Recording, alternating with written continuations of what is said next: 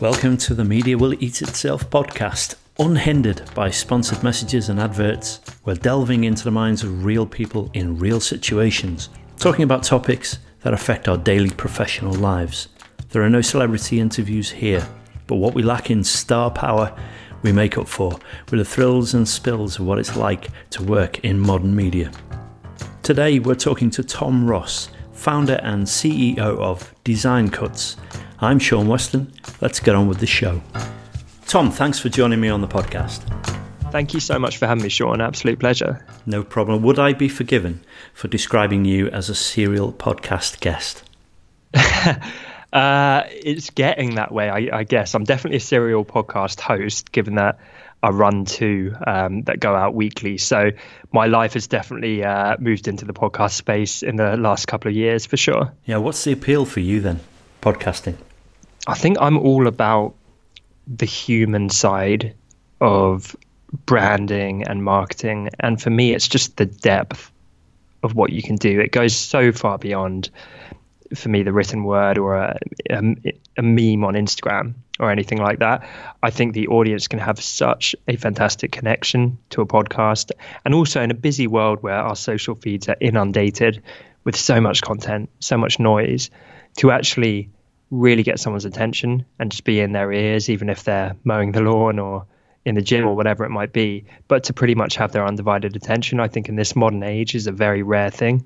I love that you said about the human connection there. There's an engagement, isn't there, when you deliver something, when you talk face to face or over Skype as we are now. It's more engagement, right?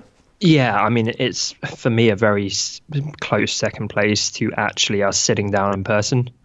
Yeah. But it's so much more human than email or DMing or LinkedIn messages or anything. And possibly more successful as a format. You've heard of Sam Harris. Since he started his podcast, he has reached so many more people than actually writing a book. So many more people listen to his podcast than have actually bought his books. I love that. Yeah, I think it's very indicative of rolling with the times, isn't it? Yeah, exactly. So tell me, how successful is your own show? It's called The Honest Designer Show. Yeah, as I mentioned, I've got two shows. So the more fledgling one is called The Honest Entrepreneur Show. I haven't heard of of that a bit of a theme here. I like to keep things super candid and transparent. That's kind of my brand, I guess. Okay. But I'm a co-host in running The Honest Designer Show. That's a couple of years old. And in the next 2-3 months, I think we're going to cross 1 million downloads, which is pretty exciting. I mean, it started with 4 of us basically having a collective therapy session each week. And then one day we went, maybe we should record this and share it with the world. And luckily people seem to resonate. Yeah. Well, tell me about Design Cuts and why you started it. Design Cuts is my baby. It is the company I founded 6 years ago, and it is a community of over 500,000 creatives, mainly designers. And we basically provide the tools and teachings and resources they use day to day. So that's very fun, geeky stuff like fonts, Photoshop brushes, templates, all that kind of stuff. But much more than what we sell. For me, it's about the heart behind it. It's about the community behind it. And that's something I try and put into everything I do, because there's a lot of podcasts out there, right? There's a lot of e-commerce sites out there. A lot of people sell the same kind of stuff, and so I'm always obsessed with how do you find the unique angles. And for us, we've really carved out a reputation for how we treat people. We're all about customer service and going the extra mile, and essentially being the nice guys and girls in the industry, and that's the thing I'm proudest of. So it works like a repository for design resources, but it's actually fed by the community. Is that right? You think of it kind of like Amazon for graphic designers. So with the digital tools that you use day to day, you can literally go browse around, find what you want, and purchase it. So I guess we kind of operate like middleman in that we work with all the product creators, help distribute their products to a bigger audience and get them sales, and then the customers enjoy getting hold of the products. Okay. Am I right in saying it's around about 5 or 6 years old now? Yeah, we're coming up on 6 years. Okay, what's it like starting a business in the 2010s? I think the reality of starting a business now, especially an online or media-based business, is how fast the world moves. And my dad runs his own business. He has done for nearly 30 years. And he talks about how his industry has shifted very dramatically. And at points, he's kind of bemoaned it because it's gone against them, or it's got tougher, or whatever it might be. But that's happened over like a 5 to 10 year period. And online, everything is accelerated. So we've had things change nearly overnight, or certainly over a period of just a few months, where if we didn't react incredibly quickly, we would sink. And so it really keeps you on your toes relentlessly, I think, running a business in this modern age. I'd like to tap in, if I can, into your dad being an entrepreneur and you being an entrepreneur, and obviously different generations. What does he think about how you're running your business? Is he amazed by the speed of things and the way it's changed? Yeah, he's very supportive. I think, to be honest, there is a bit of a disconnect, if I'm being completely candid with you, because we can connect on the fundamentals of business and we can trade war stories and that kind of thing. But I think we run our businesses in, truthfully, very different ways. And so a lot of the stuff where I would love to get into it and geek out with it with him, I think either isn't applicable or he wouldn't want to open himself up to that way of doing business. You know, he's much more traditional business, and I think I'm a little bit more creative, wacky startup. Mm-hmm. And so the two can be quite incongruous, and some of the stuff we do or invest time or money in to him would seem ludicrous or like a waste. Not ludicrous, you know, he understands it works for me, but if I were to suggest some of our strategies for his business, I'm not sure it would be the right fit. So you studied at St Andrews University. So if I think about now where you perhaps got your entrepreneurial streak, how much came from your father and your background, and how much came from your education? Very little came from education. That I pretty much got nothing from that, which is going to help my professional career. It was a great life experience, so I'm very grateful for that. But I've done this stuff since I was 12 years old, Sean, and I've just immersed myself in it. From 12 years old, my best friend and I sat down and started knocking out websites, and I've just been obsessed from there. So now that I'm 30, soon to be 31, I've been doing this in some form or another for 18 years, and that has given me, I think, the life experience and the business experience to actually know what I'm talking about. It's been a lot of years of trial and error, you know, some big failures, some big life lessons, and a lot of kind of exploration, wandering off of the path, trying stuff, it not working out, trying other stuff, being led down a bad path at certain points and having to re-educate myself and kind of get back to my core values. That stuff takes time, and I think a lot of people try and shortcut it.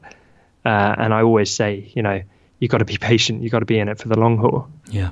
Now, 18 years experience at your age is amazing. It's such a well of experience to draw on at such a young age. It's a blessing, but I think kids are often starting earlier and earlier because it was still a little bit unknown and geeky when I was young doing this stuff. And now it's the cool thing to be a YouTuber or a young entrepreneur. And recently I was speaking to one of my best friends. His 7-year-old nephew is now running a blog, positioning himself as the entrepreneurial kid, I think he's calling himself. And he's doing stuff that I wasn't doing until I was 14 or 15 years old. He's freaking 7. He's like a child prodigy. Incredible. Yeah. Wow. Do you think being a natural entrepreneur then makes someone a natural leader? No. Where are you in that? What about No. I'm a natural entrepreneur that had to very much learn how to be a leader. And it didn't always come naturally. I had only managed part-time remote people before starting my company. And it's been a real journey. We've got about 20 people on the team now. And things like people management, HR, leadership, building a company culture, I had no experience doing any of those. And so what I had was good intent of being a decent person and caring about people and genuinely caring about my team. But I had to make, as with anything else, right? When you're learning it, I had to make mistakes. I had to cut my chops. I had to get that experience under my belt. And now our team are fantastic. There's no weak links. We've got a real family feel. I'm super proud of the culture. But over the years, like I say, I've made mistakes. I've had to fire people. I've hired the wrong people. I've let poisonous people stick around longer than they should have. I have been very unperfect or imperfect rather, in my leadership at points where I've looked back and thought, God, what a stupid mistake, or I shouldn't have said that, or I shouldn't have done that. But all we can do is not strive for perfection. All we can do is try and do the best job we can. Yeah. And like I said, I think that intent matters a lot, because people realize that you're fallible like them. You're going to make mistakes and screw up at points. But if they see you genuinely care, I think that often plays out in the long term very positively. That was a full and very candid answer. Thank you for that. So no more intense leadership questions now, or entrepreneurial questions. Let's talk social media.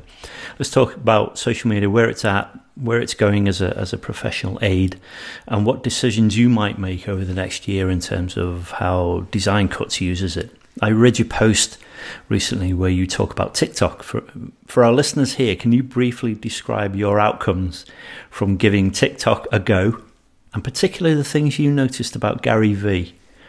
Yeah. So for the people that don't know, TikTok is a kind of amalgamation. It stemmed from the music.ly, so Musical.ly app, and it's now evolved into TikTok. And it is, I think, the social media platform of the moment for the young generation. And adults, as has happened many times, are very skeptical of these up-and-coming platforms. They say, this is just for kids, I'm too old.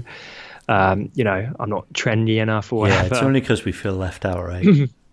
Yeah, I think so. Like, no one likes to feel like a fish out of water. No. It's uncomfortable. And I did. So I thought, you know what? I always do this. I always watch these platforms and I wait until they're far too mature, and then I jump on and it's too late, and I never get that first mover advantage. So I downloaded TikTok and I went on, and suddenly I'm looking at a bunch of 14-year-olds dancing around in their bedroom, and I'm thinking, what is this? How is this going to benefit me at all? Yeah. But there are people who are killing out on that platform. And you mentioned Gary Vee. He's very good at being a first mover, but I don't think he's currently crushing it on TikTok. And I went on his videos, and he's kind of repurposing his content from other platforms. Right. So it's kind of business advice. It's his normal kind of brash style. And whilst people are eating that up on Instagram and YouTube, for example, on TikTok, they were comparing him to Michael Scott from The American Office. And he was like the uncool guy. Yeah. And it was really interesting just to kind of dig through and educate myself with that reception. But equally, there's a guy on there called The Lawyer, I think is his username. And he's a middle-aged dad lawyer, full-time lawyer, and he puts up videos of him doing embarrassing dad dancing around his office. And that's it. And he's got millions and millions of fans, and just a bazillion views. And he's built such a brand on that platform because no one else is doing that. I couldn't see any other lawyers copying him. He really stands out, but the kids loved him. And all the comments are saying, man, this guy gets it. He's so smart. I could see all these kids on here are going to be using him or recommending him when their parents get divorced. And so that's one example. But to be honest, I haven't followed through because I've got so much going on that I posted a few videos. I learned a few of the nuances of the platform, and then I haven't really done much more from that. Well, I think you just said it though, didn't you? With that, you have to learn the nuances of a platform. You can't just put the same stuff across different channels, and it takes time to create targeted stuff. Massively.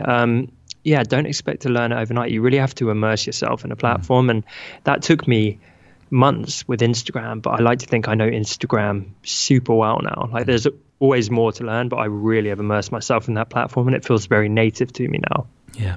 So with TikTok, super quick, Sean. With TikTok, I'm part of a mastermind type group, and I encouraged everyone on the group, there's 7 of us, to jump on TikTok. And I think it's representative of us as a society, how it played out. So we all jumped on.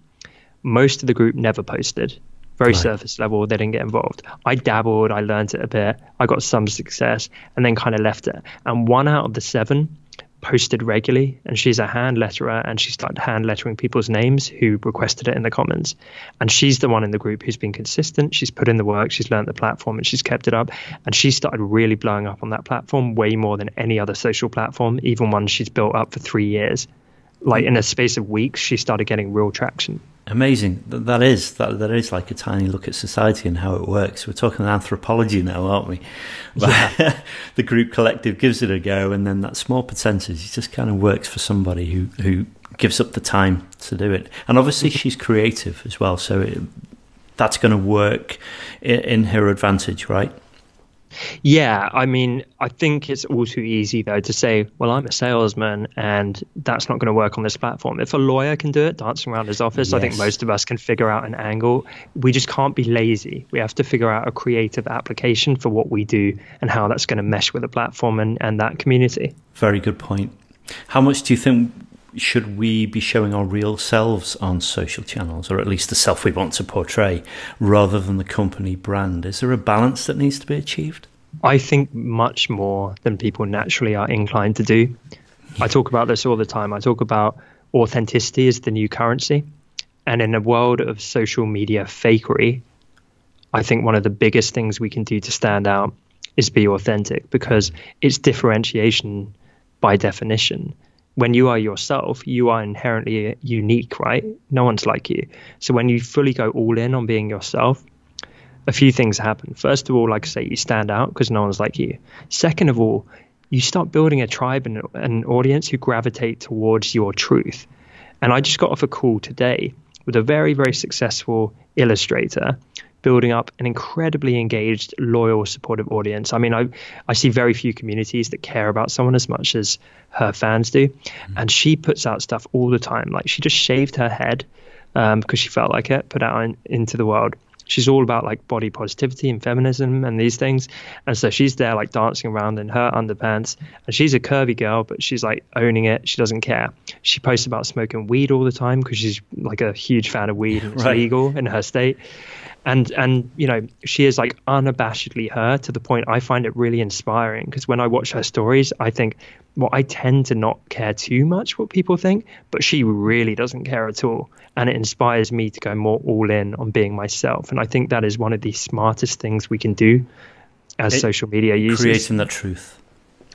Yeah, like my whole brand that I mentioned, The Honest Designers Show, The Honest Entrepreneur, my entire brand that I'm building is on truth, because I think it just cuts through the noise. Like, people are sick of the highlight reel. People are sick of all the fake influencers and unrelatable celebrities. They want relatable truth. And when you really open up and you're vulnerable and you just share the good, the bad, and the ugly, instead of just this perpetual glossy highlight reel, that is a lot more resonant for people. Yeah, I absolutely agree. Well, aside from the emotional side of things, the human side of things, let's talk about the actual format, the practical side of the future of creating engaging content. What would you say it is? And we know you love podcasts and video. You have a great video channel. Are these formats going to be even more significant when 5G rolls out and augmented reality becomes something perhaps every decent mobile phone can handle? I think you need to roll with it. Like I said before, things move so quickly. So whatever comes up and gets traction, I think is worth exploring. I will absolutely be putting out content in virtual reality format as soon as that goes mainstream and is viable for me, and I will try and be a first mover on that. But I think wherever the eyeballs are and the ears are, right? I'm not going to be fussy about it. As long as people are listening to podcasts, I'm going to be putting out podcasts to try and help them. I want to reach people wherever they are, and that is why I'm cross-platform. That's why I get on other people's shows and other platforms. It's all about where those people are, where your audience are. Yeah. But I think you asked about how to put out good content, Sean. Engaging content. Yeah. Engaging content. I think there's a few things which we all need to focus on. First one is bringing true value.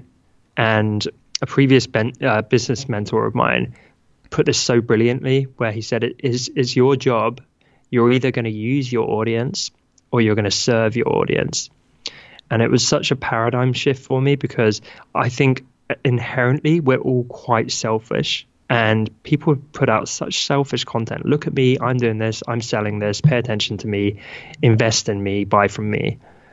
And as soon as it's like you shift to what can I do for you, and you listen to them, what are you struggling with? How can I help you? What's going on in your life? And you deeply get to understand and care about your audience. A funny thing happens. You start to experience more traction. It doesn't happen overnight, but over time, I think that's how you build something really meaningful. And you should know your community inside out. You should know, like, you know, what they live and breathe every single day. You should have such an understanding. You should get out of your own head and your own insecurities and imposter syndrome and get into their head and work out what makes them tick. It's the fundamentals, not just of social media, but of business, right? You don't just think up some selfish thing and push it out into the world. You try and work out what's the problem that people are experiencing and how am I going to solve it? And I think that's what people should be doing at scale with their social media content. And then on top of that, absolutely, you should be sprinkling stuff like authenticity, putting out your truth, not pretending to be something that you're not, sharing very openly, being consistent. Another previous business mentor of mine, am I allowed to swear on this podcast? Of course, please. So another previous business mentor wrote an article years and years ago, but it still holds true, called Write Epic Shit. And he got so sick of these generic, lazy blog posts where it's just a boring list post or regurgitated information, nothing special. And he said, if you really want to cut through the noise, you have to make your content something remarkable. You have to invest the time and energy and thought into it. How's it really going to like make someone's day or change their life or be a complete revelation for them? And I think that's much easier said than done. But do you ever get those bits of content and you're like, wow, that has literally changed my life or just amazed me or taken me aback? Most of the time that doesn't happen. We just gloss over it and it's just more noise pollution. So you really have to make it valuable, you have to make it epic, and you have to make it authentic in your truth, I think. Let's come back to the design side of things now. How do you think that the wider world of design has changed over the years? It's changed a lot. I mean, the theme here seems to be that things move very quickly. I was a web designer for many years, and that's changed massively. I remember getting slightly geeky, but back in the day when I learned to make websites, it was all tables-based. I don't know if you remember that. Yeah. And then CSS came along, responsive web design came along, and now we're all primarily living on our phones and consuming that way. And so that's one example of many in the design world, just how fast it's moved. And what were you using for your first websites? What software? None. I was coding it. You were coding it? Wow. Yeah, I was coding it in Notepad, HTML, basic HTML. This is before HTML5 or anything. Yeah. And I was coding like tables and rows and cells and building it the old school way, that way, like a 12-year-old kid in Notepad. Fantastic. Absolutely fantastic. So you are a digital native. So a lot of what you're doing, or even though you've got that 18 years experience behind you, it still feels natural, doesn't it, to you, the whole digital side of things? Yeah, and I love it. Like at the weekend, I have zero time, really. I'm so busy running my company. Every minute I'm not doing that, I'm running my personal brand. Every minute I'm not doing that, I'm trying to sustain a real relationship with my girlfriend and my friends. It's a lot, but I found myself doing a logo for my personal trainer at the weekend just because I'm a geek about that stuff. Yeah. And I love creating and I love design, and it's my fun. It's more fun than Netflix. Yeah. Well, that's a great way to end this, I think. I'll ask you one more question, and I would ask, is the marriage of design and technology a fruitful one? Absolutely. I would argue that my favorite marriage is design and marketing. And marketing is a facet of technology. So yes, design and technology, 100%. But what I am obsessed with right now is design and marketing, because I think individually, they can be strong. But when you put them together, it's such a rare thing, because most marketers suck at design and most designers suck at marketing. Yeah. And the sum of the parts is just so much greater. And I guess the same thing could be said of technology. They both think they can do one another's job, though, don't they? That's the thing. Yeah. They certainly do. Yeah. Tom, how do we contact you? So the best places to find me, and I'd love to put out a kind of offer for your listeners, Sean. This is nothing paid. I'm not trying to sell anything, if I may. Yeah, please go ahead. So if you listen to the show and you enjoyed some of the things that I talked about with Sean, I basically, in my spare time, I love helping creatives, people in media, entrepreneurs. So feel free to reach out on Instagram. I'm at Tom Ross Media, and just send me a DM saying that you listen to the show. And if you've got any questions or need some free advice or consultancy, hit me up and I'll send you a guaranteed audio or video response answering your question, just because that's what I do every day and I really enjoy it. And if you want to get any more content, my show is The Honest Entrepreneur Show, which I put out every week on YouTube and iTunes. And I would love it if you could check that out. You cannot beat that. I hope people listening really take you up on that. Thank you. Thank you so much, Tom, for joining me today. I appreciate it, Sean. It was really great to chat. And thank you for having me. That was Tom Ross. Check out Design Cuts at designcuts.com. If you've enjoyed this, please rate and review on iTunes or whatever podcast platform you prefer. And thanks for the messages of support for the show. Take a look at my own website at seanweston.co.uk for more information about me. In the meantime, stay tuned. There's more to come.